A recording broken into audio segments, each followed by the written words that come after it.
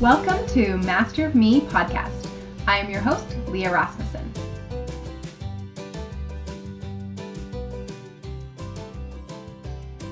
I am so excited about today's final episode on energy. And I'm excited about it because I know you know, but with my background in training as an NLP practitioner and a CBT practitioner and coach, this is the type of stuff that I could geek out on for hours. I absolutely love talking about how our thinking processes and our belief systems shape our world and just every day, everything that we do and who we are. And so today, in talking about energy, I want to talk about the thinking side of energy. So our quote for the month, as you know and you will remember, is, "Where your focus goes, your energy flows." And just take a moment to think about how you're feeling right now. Where's your mind at? What are you thinking? What are you feeling? What is in your surroundings? Just do a bit of a self-assessment. And if you're in a safe place, you can close your eyes and take some deep breaths. And just maybe kind of do an assessment, head to toe. Where are things at? Feeling any tension in the body? Are you feeling maybe some emotion as well? Or maybe you've got some weight on your shoulders or on your mind, and just kind of breathing into that and releasing that out as we go into this discussion. So I'm excited. We're going to be talking about mentally, physically, spiritually, socially, and emotionally, and how all of those things are going to be tied all into mindfulness, and how mindfulness is such a powerful thing. In fact, when I was at the gym this morning, one of my clients goes to the same gym as I do, and she came up to me and she was just ecstatic, like glowing. She was so excited. And it was so funny. She says to me, "Oh my goodness, when I was working out today, I was thinking about it and I was being so mindful, and I was, just very focused on the muscles and what I was doing, and it was just completely different workout." And it was really exciting to hear that, because we had done a coaching session the night before. And so this really played into her workout in the morning. And so it was fun. So if you've ever experienced that, it makes a big difference. So let's jump into physical. And when we look at physical on the energy side, what are some things that we can do physically that will just really connect with our energy? One of those things, whether you are somebody that works in a high stress job, maybe you're somebody that suffers from anxiety, depression, maybe you are just a person that's always on the go, you're just a super busy person. One of the things that will bring you to a place of calm and centeredness and being able to have a reset faster than anything else is stopping and just breathing. It is so therapeutic, and there are so many studies done on how it can just reset you. It is the first thing that you were given when you came into this world was breathing, was breath. And it will be the last thing you do when you leave this world. And so take a few minutes to just find some thought process in your breathing, and you will find that it really does bring some calming, centering effects. Another thing that you can do physically is, along with your breathing exercises, is you can get up and create some movement. And we talked a little bit about this in the last podcast series, when we talked a little bit about movement. And finding spaces and places to be able to move, and recognizing that you can even find unique ways. So some people, they're going to turn on some music and dance around in the kitchen while they're cleaning or whatever it might be, maybe just going out for a walk. But also recognize that there's some other areas that you can have that physical energy, and that is through touch. So, hugging people is very therapeutic. Holding someone's hand, resting your arm on their shoulder. There's so much energy that is shared when there's touch involved. And so that is another way that you can really connect and bring energy, positive energy into your life. So let's look at spiritually. So when I think spiritually, there's a couple of different things that come to mind. There are the things that come to mind for me. I am a Christian and I grew up going to church on Sundays. And so for me, that is a part of my life. And that's a place where I can go to renew. Maybe for you, it may be in meditation. It may be in prayer. And it may just be in going for a walk in nature and experiencing the peace and the quiet of nature and the sounds that come along there. There are many different ways to be able to experience this, but I feel that the number one way, no matter what, whether you are religious or not, to be able to have a connection on a spiritual level is just to find silence and to just be still. And so that is a great way to be able to connect there and to deepen your energy levels. Now, when we're looking at socially, this is a fun one because you've got those introverts that literally the most exciting part of going out is when the plans are canceled, right? And so there's that aspect. And then there's also people that get really energized from being in a group, and there's people that get drained from being in a group. And so recognizing which your energy levels are on a social aspect. Generally, I find that people that are introverts, it's not that they don't like other people necessarily. They just don't want to be in a huge crowded room. There's so much energy flying around in there that it's like being in a tornado. So for them, it is much more energizing to be on a one-on-one or in a small group and just gathering with a couple people. And so, recognize what socially you need in order to energize you. And then think about who you're spending your time with when it's energizing too. Some people are drains and they suck the life out of you. And other people just energize you and they're so positive and they're fantastic. And so think about who you're spending your time with and then how you're spending your time. What types of activities are you doing? Are you doing an activity that may completely exhaust you and be draining, or are you doing an activity that may enrich you and be filling? So for some people, sitting and watching a movie is kind of a bore for them, and they want to be actively up and moving, and they want to go for a hike or do something fun like that. Other people, they love maybe just going to a play. They're sitting down, but they're very engaged on a different level. And so there's a lot of different ways to use socializing with your energy. Let's take a look at brain health. So mentally, I like to call it brain health. I feel like that is a good way to look at it, because when we talk about mental health, there seems to be a lot of stigma out there still around mental health. And so I like to look at it as brain health. Our brain is another organ of our body. It can be sick and it can be affected just like any other organ in our body. And so looking at how we can keep strong brain health.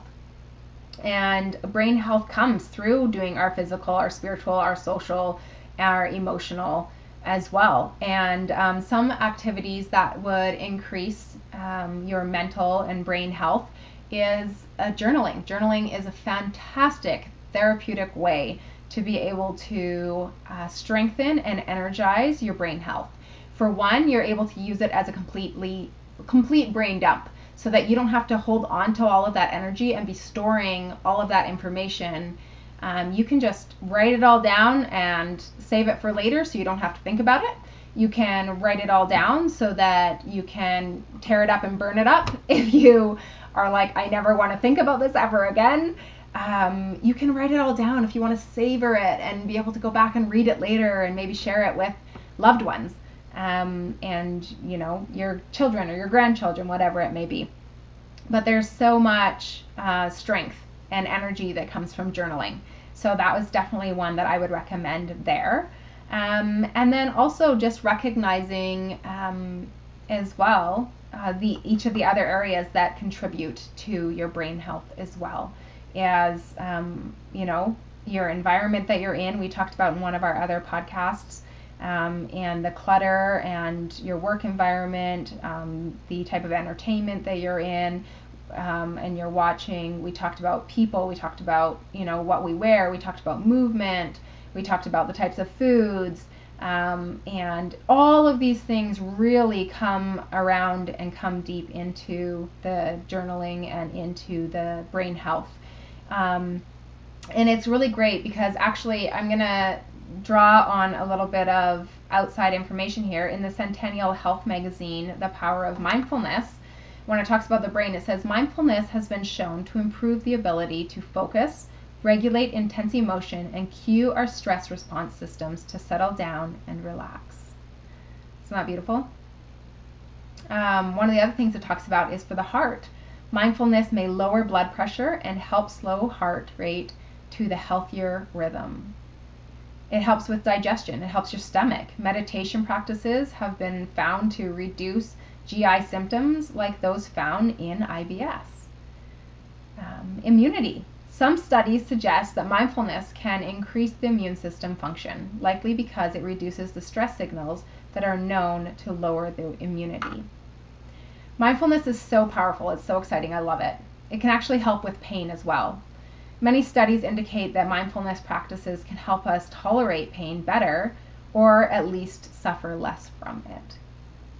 In talking about inflammation, it suggests that research indicates that mindfulness may reduce inflammation in our tissues and cells, which can help diminish many disease symptoms as well as everyday aches and pains like headaches. That makes you think a little bit more about people that experience migraines, right? Or chronic pain. Muscle tension is one more thing that they touch on, and it says that the progressive muscle relaxation techniques that characterize some mindfulness exercises can work wonders for stiff limbs, or that furrowed brow and that hunched up shoulders that happen as you weather the stress of everyday life. I think that those are some great tips with using mindfulness when we're thinking about energy and our thinking processes. One of the last ones, or the last one on our set of 5, so we've done physical, spiritual, social, and mental, or brain health. The last one that I wanted to talk about was emotional.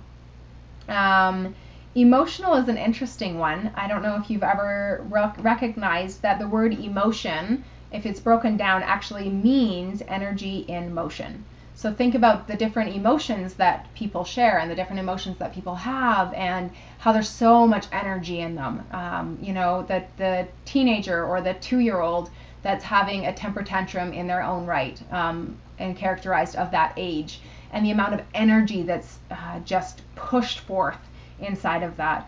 If you think about, maybe an adult who's lost a loved one or a pet or something like that, again, there's so much emotion and so much energy that comes through each of our emotions, whether it's joy or pain or sorrow or gratitude or love. It's energy and it's in motion. And so I always think of that, like, sometimes when I'm working with my clients, it'll be an emotional process and they'll start to cry, and I say, don't ever apologize. Don't be sorry for crying. It's energy in motion. It's a release, and it's good for the soul. So recognizing that is kind of a neat thing. And then also recognizing that when it comes to emotion, is there's something that's called repressed emotions. And our bodies can literally store up memories of emotional traumatic events in our bodies. So if that saying, like, he looks like he's carrying the weight of the world on his shoulders. Well, he probably does have a lot of tension and aches and pains and tightness in the shoulder area. And we're carrying a lot of tension in there. That's where we carry our stresses. And our emotions can be built up and carry emotions in that space as well. And so recognizing that whether you have ever experienced traumatic events or you suffer from PTSD or anxiety, is to consider whenever you're doing any breathing exercises to recognize any places inside of your body that are holding tension, and breathing into those places and trying to release that with it. There's a lot of other exercises that you can do when you're working with a professional to alleviate these things. I work with many clients who suffer from anxiety, PTSD, traumas, and phobias, as well as other mindfulness areas, and so that can bring a lot of relief as well. When you're looking at emotion and you want to be in a energetic emotional state, consider looking at your level of self-care. And maybe even consider creating a little self-care menu for yourself. That might look something like, taking a hot bath, going for a walk. For those ladies, maybe going and getting their nails done or their hair done. For those men, maybe they want to go for a bike ride, or maybe they want to go shoot something, or I characterize this when I say ladies and men. I guess either one could do either, right? But just kind of reflecting on my upbringing in my house, it was very much my boys or my brothers love to go out and they target shoot with their archery equipment and things like that. So that's fun. But looking at things that really bring you to a sense of self-care. So, maybe it's sitting down with a cup of tea and reading your favorite type of book or a movie, or maybe it's going fishing, or maybe it's just having some meditation or doing yoga.